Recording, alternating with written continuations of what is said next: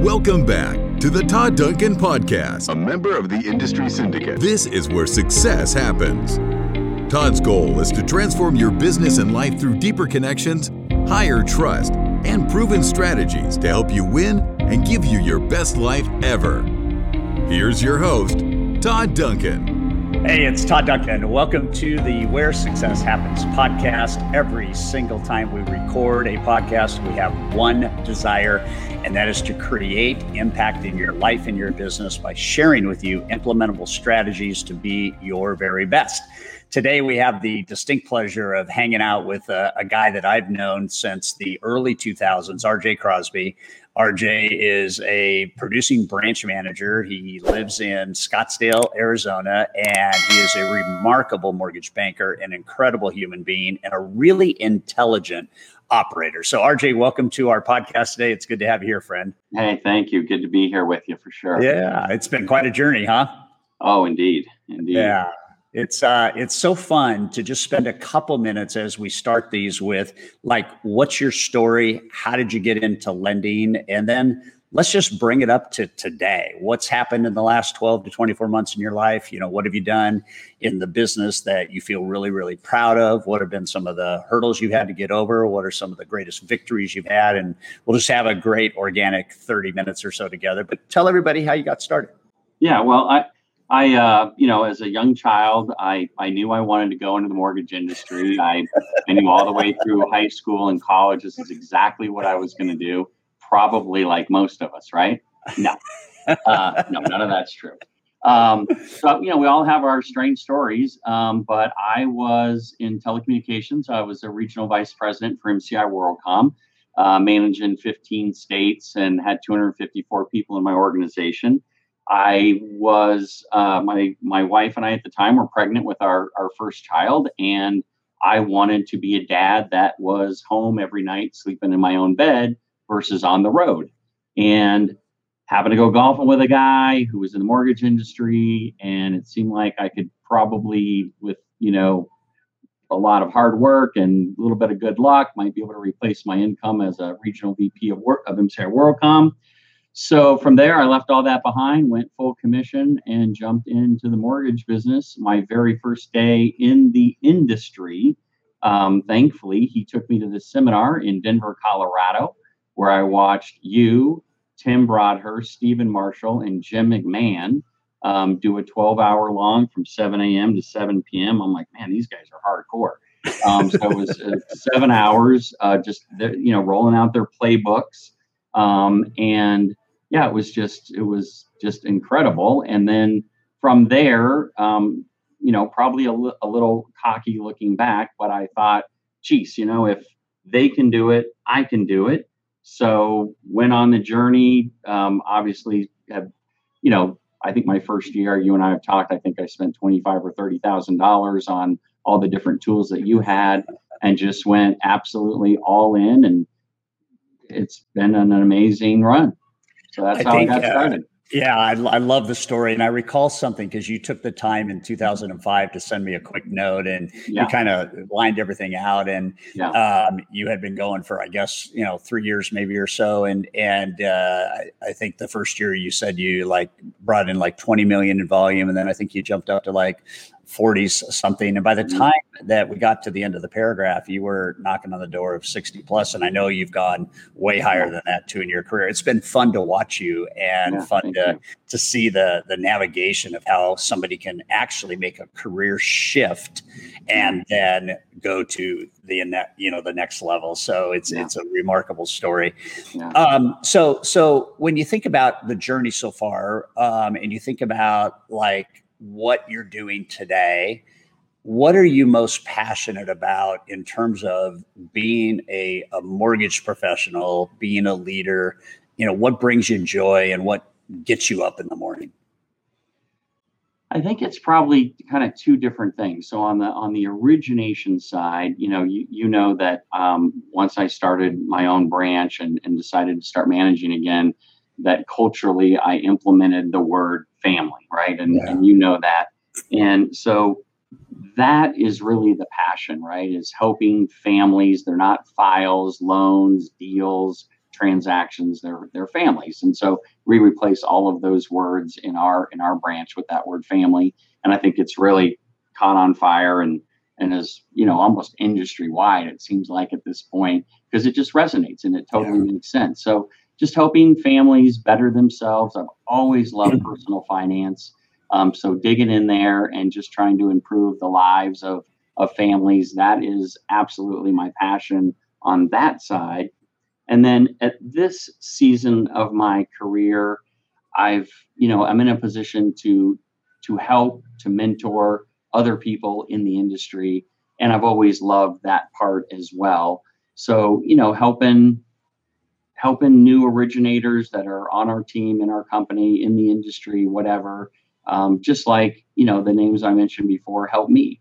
And so it's really, really fun to, I guess, maybe the common theme is I love changing lives. I love having an impact on people's lives. And I do that every day with families and every day with originators and processors and different people on the team. And it's just, that's my passion. That's what I focus on. And then the rest just falls in place.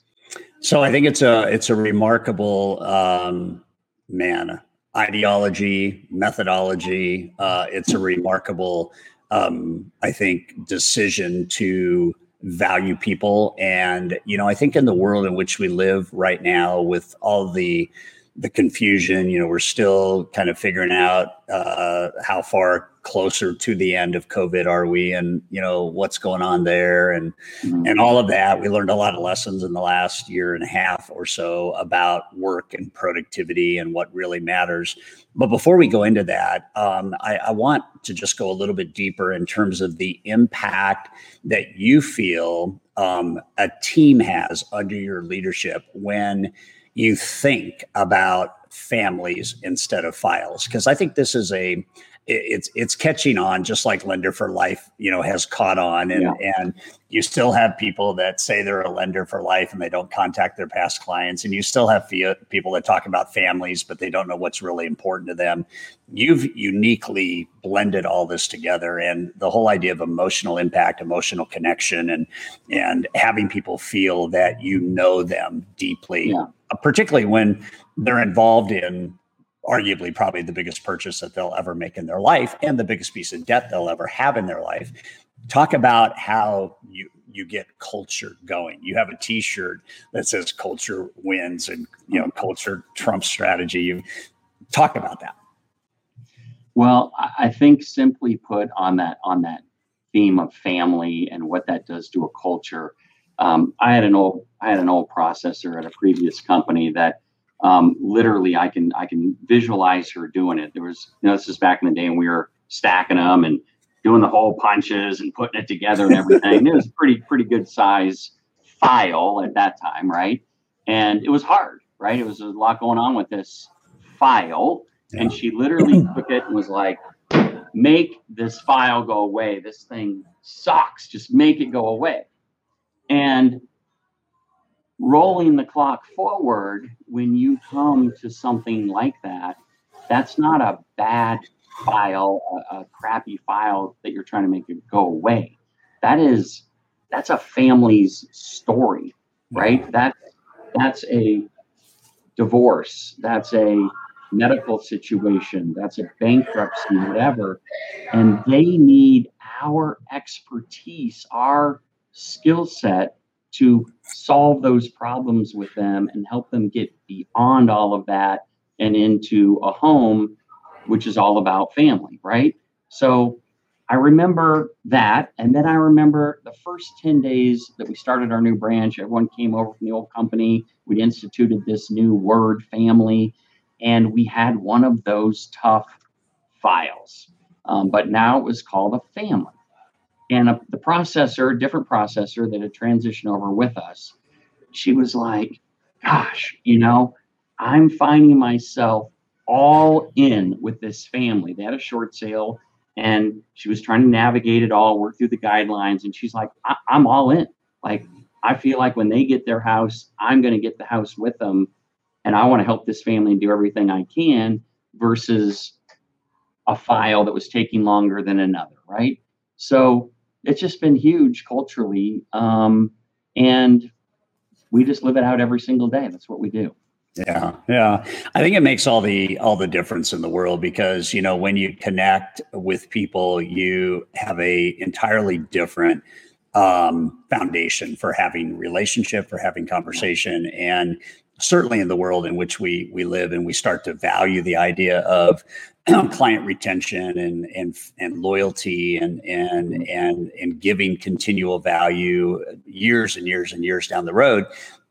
It is birthed at this idea that this is not 001, 2, 3, 4, 9. It is the Johnsons, right? And so you start to think of it that way, and it's powerful. So you're a producing branch manager. You have your own book of business. You help equip other people to succeed well. What are the things that you're most proud of that have really allowed you to become an effective leader of people, an effective developer of people, while still maintaining your own book of business? And so just unpack that for us. I think being a branch manager, being a producing branch manager, arguably is probably one of the tougher jobs that there is. I think a lot of people get into management without really asking, do I want to be a leader? Do I want to really develop? Because we're not born as leaders. We do have to learn how to lead. And typically we don't have a really great onboarding program for taking a loan originator and making them a manager. Talk about that journey. Talk about the lessons you've learned as a leader, maybe the one or two biggest things you've done. And then let's get into one or two kind of coaching situations where you've taken your leadership and made an impact on other LOs. So let's start with the first thing. Well, I remember, and anyone that's come from any other industry, I'm sure you've had a similar reaction. But when I came into this industry, most other industries, you have a sales manager, and that's what they do is manage, and they have a sphere of influence of whatever, 6 to 12 or something like that. And then you have your salespeople. And when I came into this and saw that there are branch managers producing, I was like, what? That is the craziest thing I've ever seen. Like, that is nuts. I would never do that. Well, here I am. So yeah, it is a lot, and you definitely have to be on top of your game to be able to do it. Obviously, I had the unique fortune of being in management for, a really large Fortune 500 company and all the training and experience that went with that. So for me, I definitely had a leg up. It wasn't like I started managing just because I was a top producer, which is what normally happens. But I think some of the stuff that I'm most proud of is, helping originators that have come into the industry and, they struggle. You got to have some financial wherewithal to get going in this. And so it's a full commission deal, and, it can be really hard to get started in, but it's one of those businesses that if you can push through, obviously it's a great business, but the barrier to entry is pretty big. And it's gotten even bigger with licensing and everything else that we're doing now. So helping some of those folks that, really just, literally, there's one story where he had $500 in his checking account and was thinking about getting out of the business, and then went on to, do 20 million and then 30 million and then 36 million and 42 million. And now he's at a different company now, but he's running his own branch. He's living in one of the best parts of town, just bought a building. It's super cool to have had my fingerprint on his path to success. And it just feels awesome. And we've got a couple examples like that, but yeah, it's really cool. And someday I'll be part of his story when he looks back on his life, and it's cool to have had that time with him. Yeah. I think that, where that impacts me is the idea of followership, which, leadership is about followership. And there's a difference between authoritative followership and value-based followership. And I think that it's an interesting distinction, because when leaders move from thinking that they're a manager and they have a title and therefore then to I'm a guy or a gal, and I care deeply about my people and where I lead them. Followership is either you have to or you want to.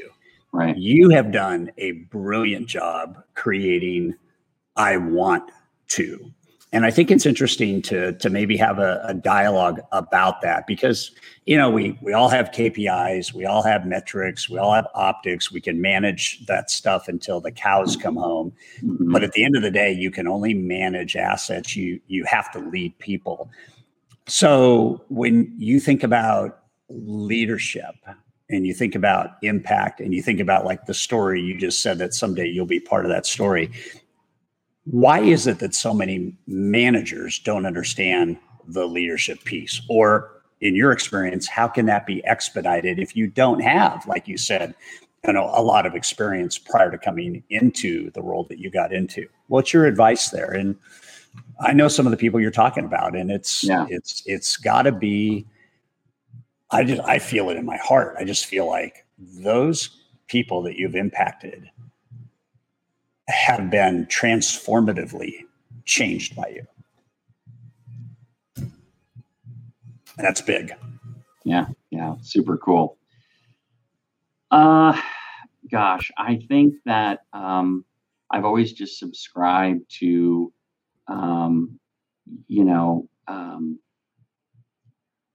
not an authoritative style of leadership, leading by example, coaching, servant leadership, for sure.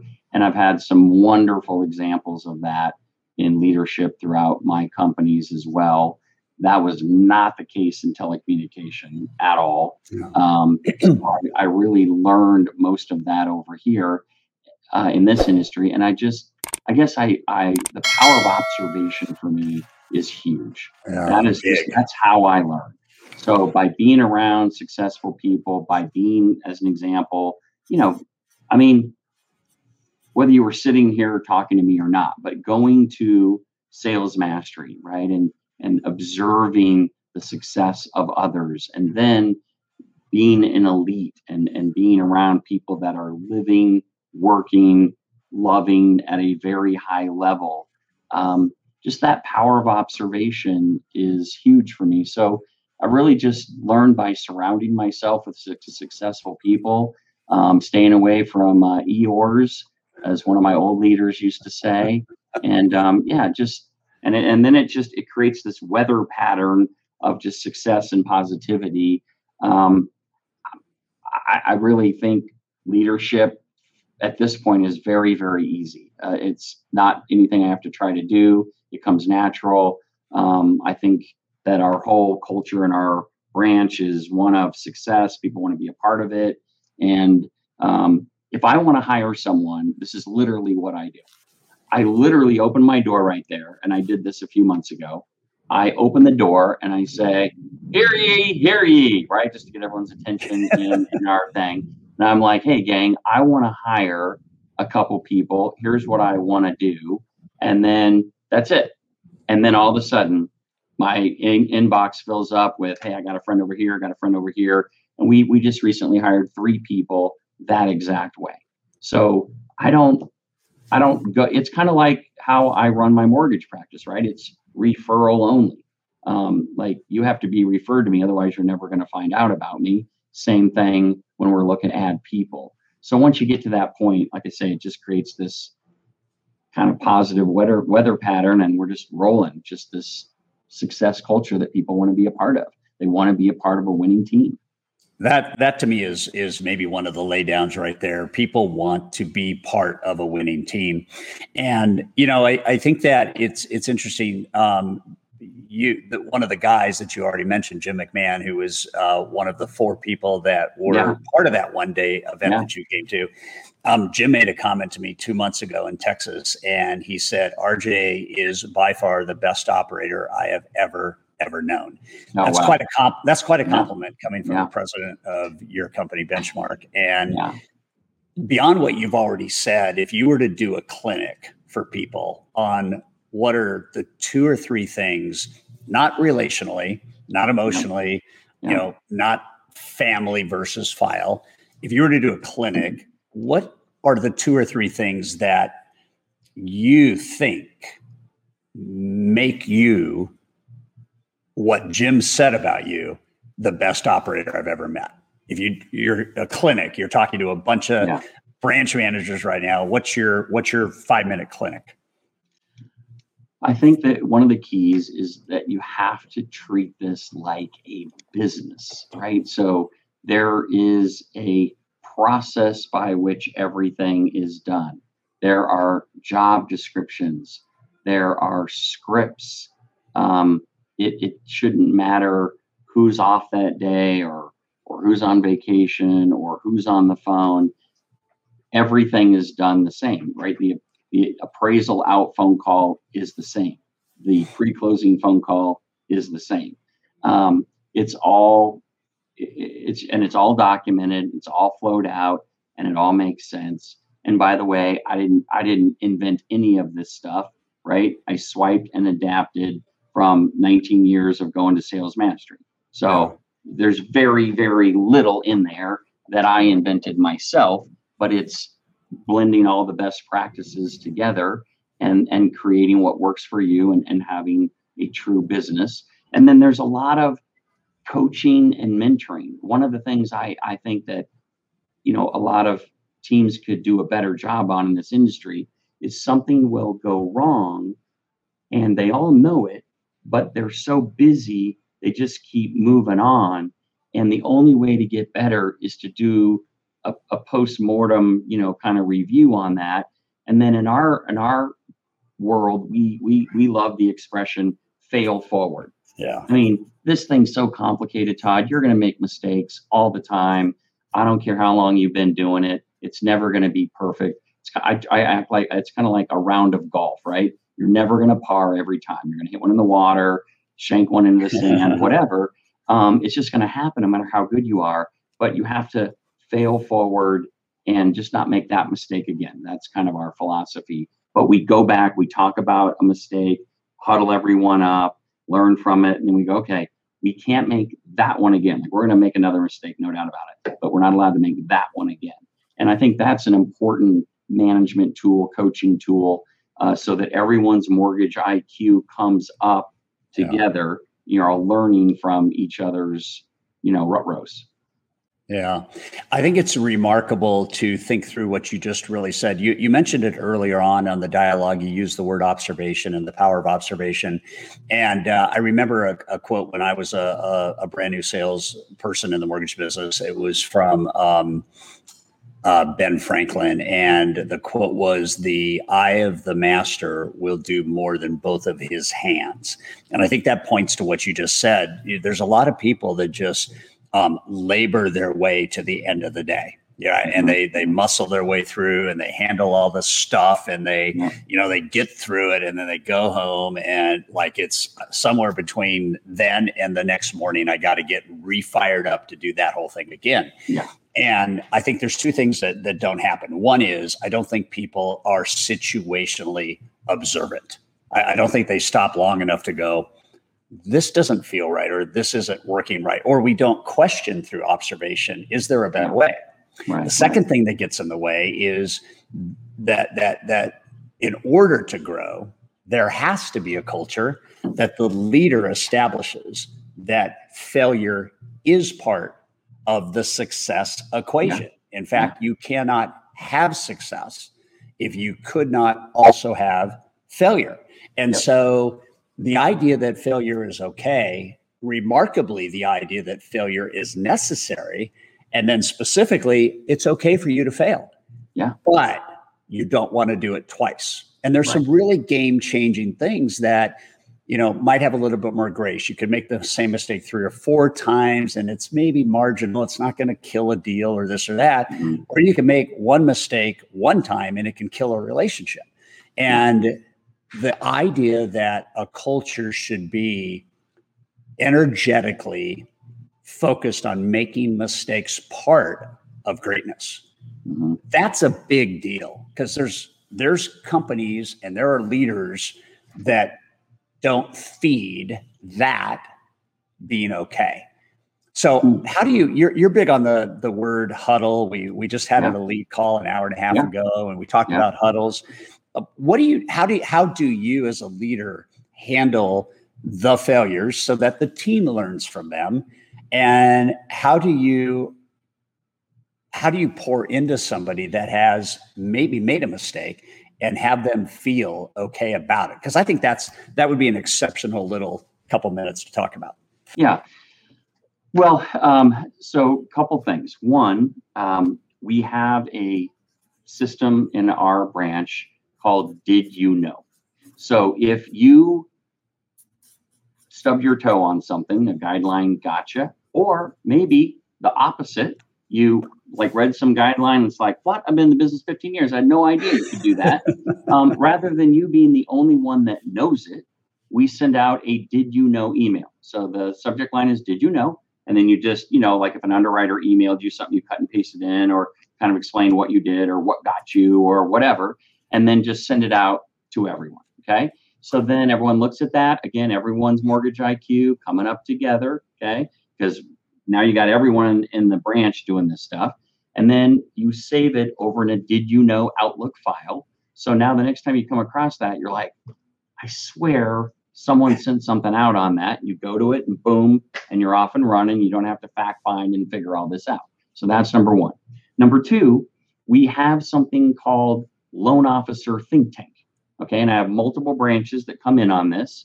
And, we do it doing teams now. So we do 20 minutes on marketing, 20 minutes on processes, and 20 minutes on programs. I'm simply there to moderate and get us moving from one topic to the other, but everyone kind of brings their stuff, might be the Did You Knows or whatever. And again, we're talking, and it's amazing. I mean, look, have I gone to those thinking, what are these guys that do less volume than me possibly going to teach me or whatever? And you come out of there and you're like, that is unbelievable. Like, whatever. Chris down the hallway figured out how to do whatever, and he's been originating for 6 months and he cracked the code on something that I didn't even know you could do. So we create a place to share all that sort of information. Now, if it's something significant where a mistake has put a loan in jeopardy, then that's a quick little huddle of everyone on the team. And we use our brain power to be like, okay, so this is what happened, but how can we get this back on track, make it seamless? We know we stubbed our toe, but can we get beyond this, get back on track and make it kind of behind the scenes row, or are we going to have to inform people of what happened?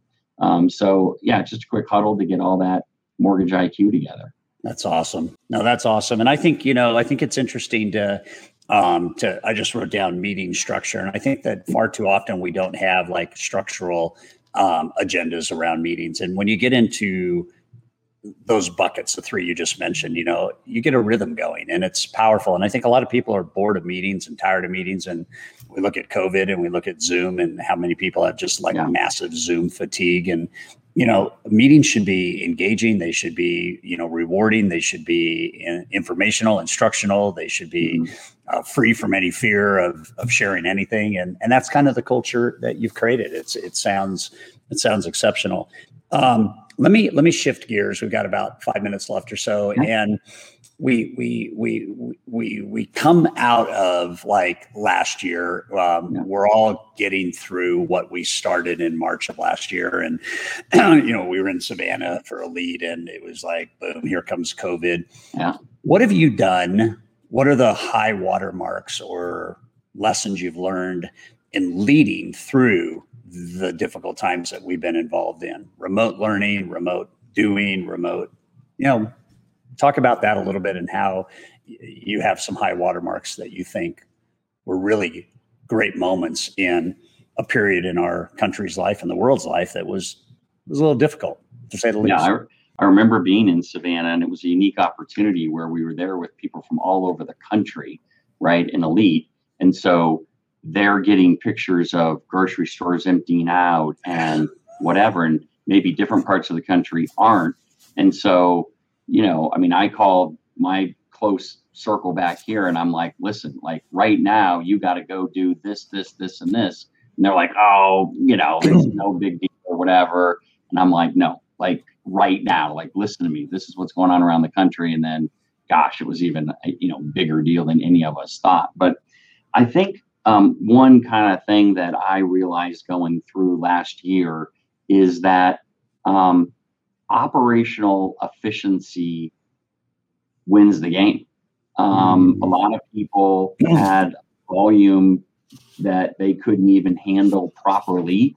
And we were so efficient that we were literally raising our hands saying, hey, corporate, if you have any branches that are struggling to process or whatever, we've got extra capacity.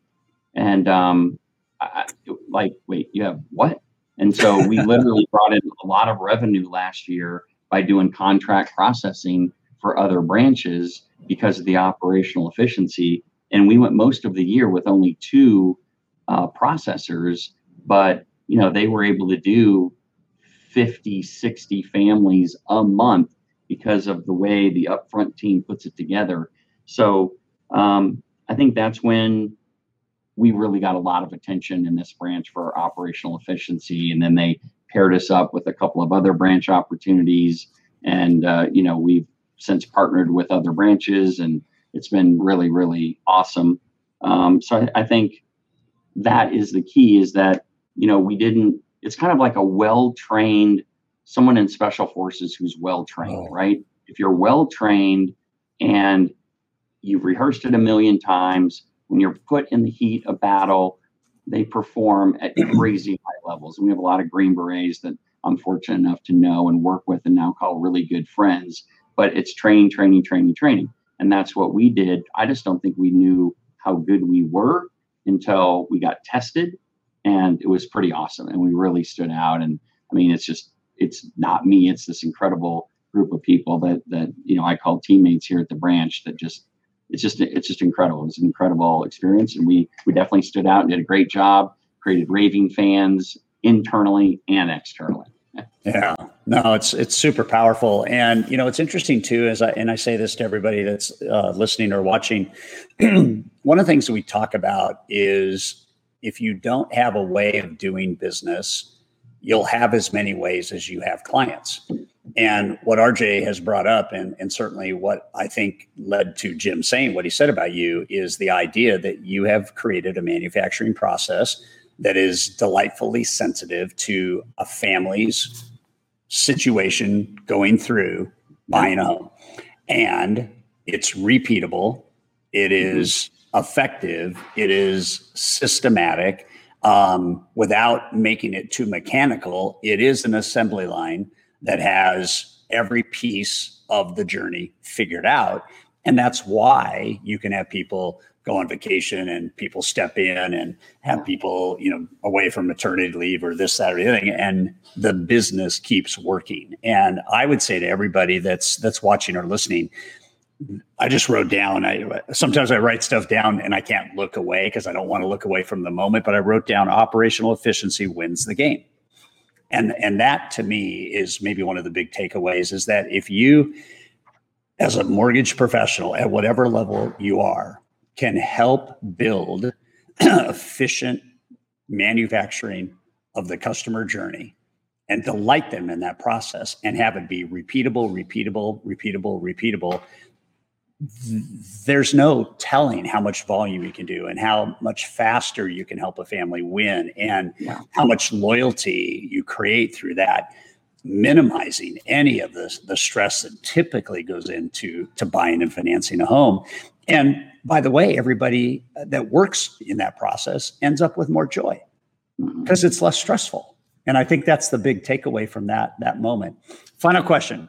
What would you tell today, knowing what you know, the RJ in 2003, I think, or 2, when you got into the business? What would you tell that younger RJ today, knowing what you know now? I think I would tell that RJ that fitness and health are the number one priority to success. And that you need to make sure that you're doing you every day before you help everybody else. And I think really I would just park it right there, because without health, you really have nothing. And I think in our industry, it's pretty easy to let health go. We sit all day, long hours on the phone. I think it's, it's kind of our own industry pandemic is you know what I mean? Really, it is. And you see it when you're at Sales Masteries and stuff. But yet people have figured it out. I mean, people are, got great waistlines and great businesses. It absolutely can be done. And I think that's what I would tell my younger self, because it's hard to catch back up. When you let that go, then it's like, oh man, this is a lot of work, right. Like Mount Everest getting back. So yeah, I would make that part of my daily disciplines from day one, going into this industry that is got a lot of stress and a lot of sitting. It's really powerful, because you bring up Sales Mastery, and while we did a virtual event last year globally with 9 countries and 48,000 people, the year before we were in San Diego, and I talked about a report that had come out, a clinical report on the healthier people are, the wealthier they become, and wealthy people are healthy people, and those two things are together, and they cannot be separated. It doesn't mean that everybody that's wealthy is healthy, and it doesn't mean that everybody that's healthy is wealthy, but there is correlation that those two things advance based on each one of them advancing. So super powerful. And I love you going back to that. And, we've been on journeys together for a long time on health and wellness. And it's an exceptional idea to close our time together. So RJ, thank you so much for just being a shining light in the industry. Thank you for leading at the level you lead. I know you've made an impact, you and your team, on thousands and thousands of lives. And it's remarkable to call you friend. And I appreciate our time together. Thank you, Todd. And seriously, thank you for what you do for our industry. What you've done for me, my family, is really, really special, man. Thank you. That's why I wake up, man. That's all I need to hear. Yeah. Cool, man. Okay. Have a great day. And thanks everybody for watching. Thank you. Take care. Take care. Bye-bye.